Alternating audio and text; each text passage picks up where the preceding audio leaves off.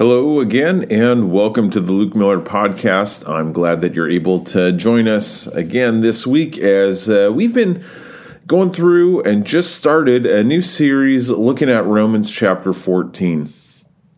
Something that I think is going to be fairly relevant in our lives these days as we find ourselves constantly in conflict with all sorts of people and areas in our life. And the question that we started to even ask this week is, how can I actually disagree without being disagreeable, right? And that's not just saying that I love peace and I just want to be happy. It's saying we're able to have different opinions and we're able to disagree. And as we looked at it, we were taking a look at Romans chapter 14, a great passage on all of this, which really gives us the context for where we go further along in this series, right? We just took a look at the first 8 verses of Romans, and we realized that there are several different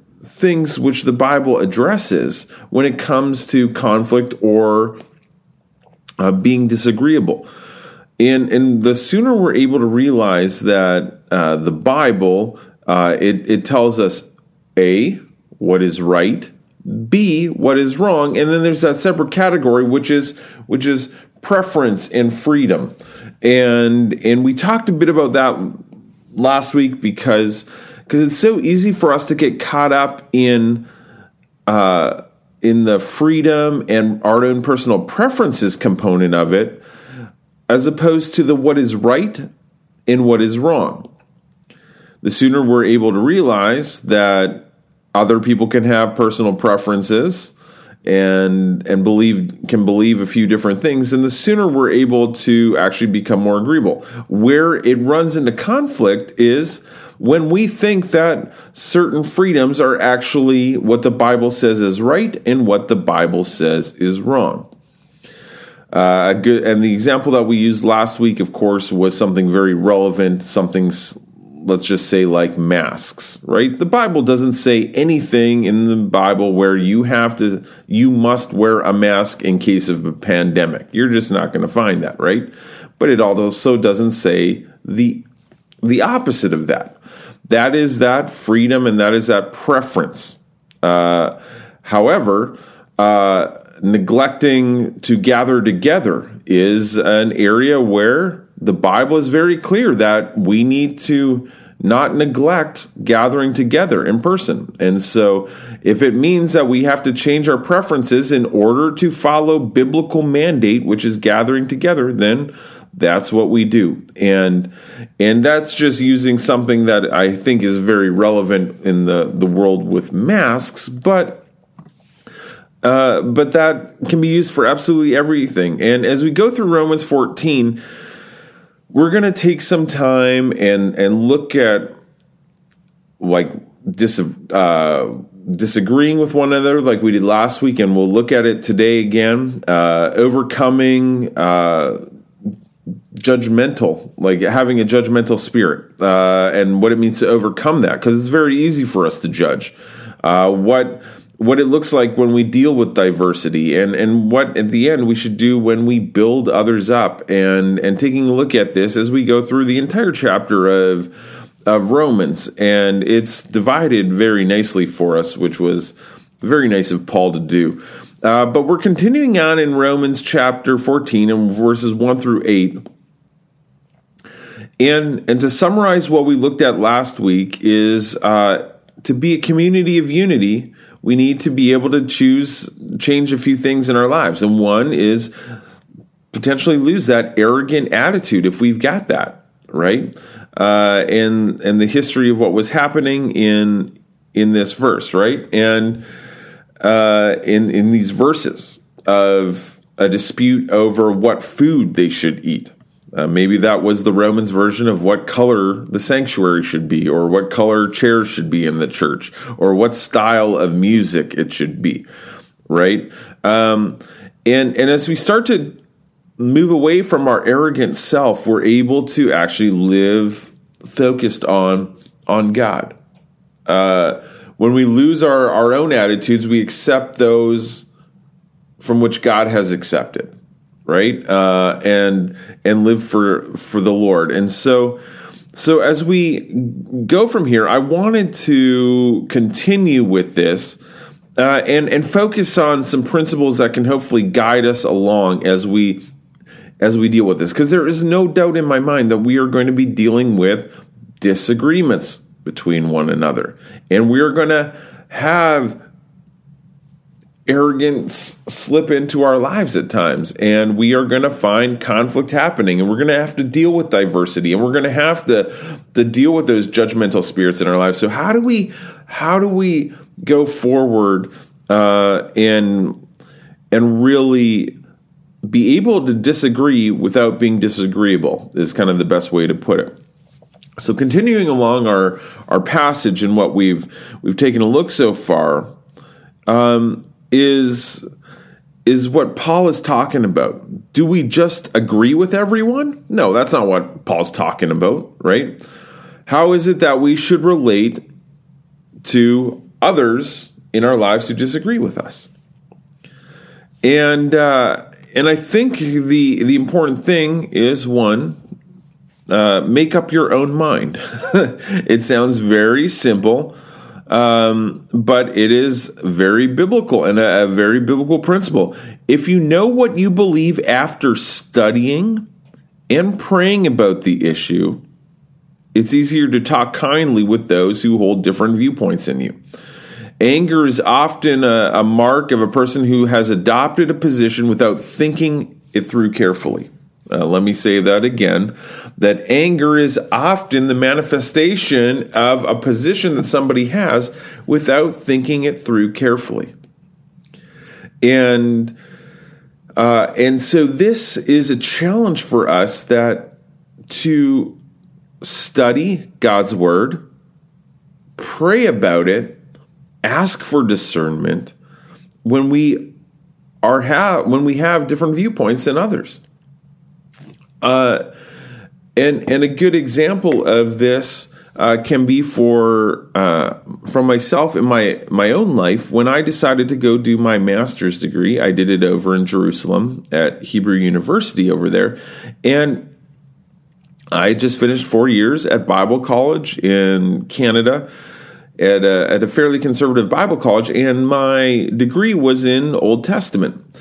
Now, one of the things that I thought was also very key was to understand different perspectives. And so here I was studying my master's degree for 2 years or 3 years at a Jewish university, so much so that when I would be in a class and we'd be talking about the prophets, if I was in a class on Isaiah, then if you reference something in the New Testament, one of our professors, he would always just stop the class and say, if you want to go and talk about the New Testament, then you go to the comparative religions department. That is not the Hebrew Bible department. And so, but what it definitely did was give this picture of the other side. And how a whole group of people, God's people, read Scripture. And yes, it was very odd at times where you are reading through Isaiah and all of a sudden you're reading through Isaiah chapter 9, verse 6, and they're reading it like, I can't wait till the Messiah comes. And you're sitting there being like, how do you guys not realize that Jesus has come, right? But it gives you that very good perspective on the other side. My goal is 4 years of Bible college, then go do a master's degree somewhere where I can get a different perspective on it, and then come back and do my PhD back where my roots are and my foundations as far as Bible and theology go. So I get this idea of studying. Now, I think the key component that I also want to make is that it's studying God's Word. we are in a world where it is very easy for us to read a book review about a book about the Bible, if you know what I'm saying. We create several degrees of separation from God's Word when God has instilled the Holy Spirit in us as Christ followers so that we can read Scripture and interpret Scripture and see where God is leading us. Don't get me wrong, reading books are great about Scripture, but sometimes we distance ourselves so far from God's Word without ever opening up God's Word, and yet still believe that we are studying God's Word, that it can be a little dangerous. So I say this with everything is you start with God's Word, and then you work your way out from there. There are some great historical documents from New Testament times that shed light on the history and the context of Jesus' time that are not Scripture, but are very good for understanding the historicity of things and understanding history. Josephus and the writings of Josephus are a great example of this. Is it Scripture? No. I start with Scripture, and if I want to get more insight, then I can read some of the historical documents around that time in history. We do the same way when we say, what do we feel about prayer? And it's easy for us to go on our old friend Google and type in, what do I think about prayer? And let Google tell me what I should think about prayer, or point me to a website that will tell me what I should think about prayer, as opposed to just going into God's Word and doing it. So the challenge and the principle behind really us moving forward with these ideas of disagreement or conflict is to understand that study God's Word and pray about the issue will allow us to talk easier with those who hold different viewpoints. And again, I can't stress this enough, that anger is often a mark of a person who has just adopted a position without thinking through it carefully. And 9 times out of 10, that is the way that it manifests itself. The other thing that we see is that we need to give others the same right to do the same, right? Allow people to also study Scripture and pray about it and have points of view that may differ from yours. But our challenge is to engage with people, right? What's your tone towards someone who has a different opinion of you? How do you approach a fellow Christ follower who has a contrary view? And don't forget that opposite beliefs and behaviors can both show worth of Christ. And what I mean by that is the hills that we could die on or are willing to die on, right? Salvation is a hill that we are willing to die on. And that is something that is very important. So yeah, engage wholeheartedly in that topic. But most of the conversations that we discuss in the detailed theological discussions, people are going to have multiple points of view. And does that mean that they are not Christ followers? Absolutely not. So to be able to give people that same right is very important. And I think the other thing too is to be able to connect with this, connect with other people who have different opinions. It's often said in leadership circles that you do not want to have all the same type of people on your board. And churches often do this. When I would go do consulting work for other churches, often we would find on church boards a group of all administrative people. And at the same time, administrative people are perfect for all the planning and keeping things organized. And yet, we always need to find someone who has a heart for missions. And those missions people, I can tell you right now, from all of the historical context of my experience, that People who love missions do not like to be in board meetings. They want to be out pounding the pavement, out on the street, sharing the gospel and doing God's work. And for them to sit in a meeting means less time for them being out on the street sharing who Jesus is. However, my experience too is also that many missions-minded people do not get all their ducks in a row before they jump into their next project, which is where administrative people come along, right? And I've seen it in boards where you get, and I'm just using this example because they're very diverse in this, is you get a very administrative-minded people with missions people, and the administrative people will plan and plan and plan and plan, and you need that missions person to say, hey, all right, we've done the planning. Let's do this. Let's execute this. Let's go out and hit the road and do this. And motivated them for that. On the other side, you need those administrative people to come alongside the missions-minded people who are, and like, hey, like, have you thought of this? Have you thought of that? Like, we've got a lot of variables going on, right? And so what I mean by enlarging our circle of friends is it's important to understand that we need to surround ourselves with people who've got other giftings and who are able to also have other points of view. And it is a very tough thing for us. I mean, putting this into practice. It's good to have these principles, right?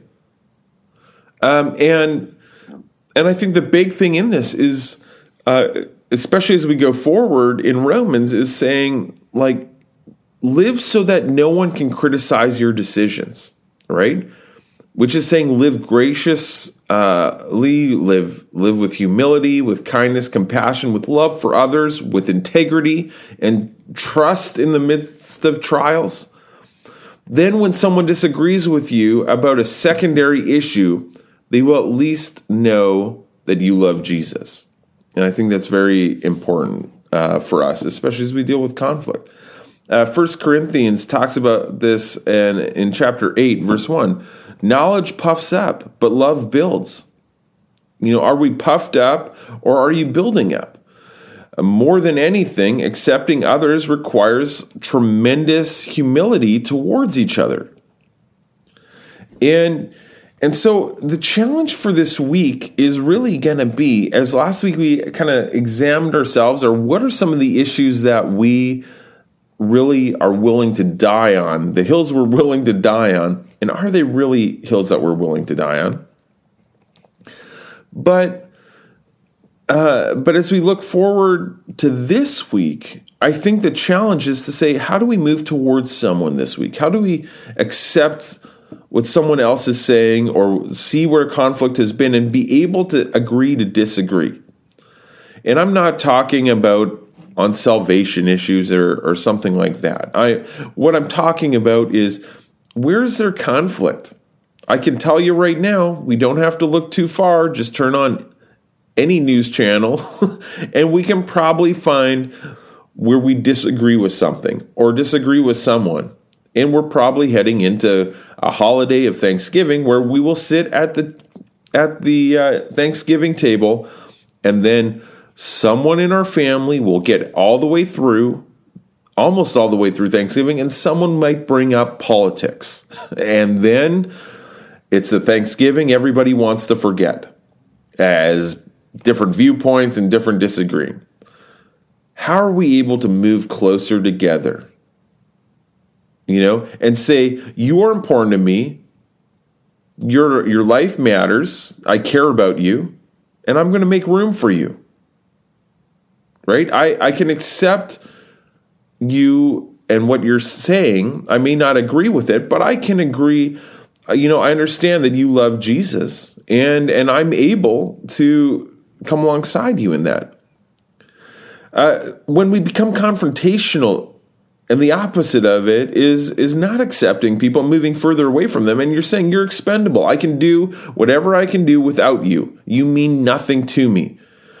And being able to, and disagreeing with someone and taking that attitude is really just saying where they stand in your life. Are they nothing to you? You shouldn't be sitting across a Thanksgiving table from someone saying, you know what, you're expendable to me. The fact that you're sitting around a Thanksgiving table says that there's something there. And I think that it's important for us to look at this, whether it's dealing with family friction, or whether it's expanding our view of God and His world. It's very easy that we become nitpicky or argumentative over issues that don't really matter. It's like what we're not seeing, or it's like that we're not seeing God as this great and global God who has control over everything, right? And I think the sooner that we're able to expand our view of God and God being in control of absolutely everything, then the sooner we're able to actually realize that we can agree to disagree. I always say that there are going to probably be some surprised people in heaven when they see their neighbors are there and they realize, oh wait, you were in this denomination, and I didn't think that you were going to be in heaven because I was in this one. But it's true, right? Like we seem to isolate and write off salvation for a lot of issues that aren't about salvation issues and aren't hills that we should be willing to die on. But I think it's important that we understand this going forward, especially as we gather around Thanksgiving tables, we gather around with family, and we start to head into that holiday season. It's going to be one of those things where we have the ability to show God's love even as we disagree with one another. And so I hope that we're able to see this, because next week we are talking about something equally as interesting, or at least I think is interesting, which is overcoming judgment, being judgmental, and really saying that if we want to stop judging, then we need to focus on the fundamentals and analyze our own attitudes and consider really the true coming judgment of Jesus Christ. And we're going to be going through Romans 9 through 12. So we finished verses 1 through 8 and the focus of that. And so next week, Romans chapter 14, verses 9 through 12. And again, taking a look at what it means for us to stop judging and focus on the fundamentals of who Christ is, and realize that there are some things that we judge that we probably shouldn't for, right? I know we all judge Pastor Cliff because he's a Denver Broncos fan. I mean, maybe that's reasonable, but there's other things in our lives that we are probably judge people for that, we're judging good Christ followers, and it's causing a divide.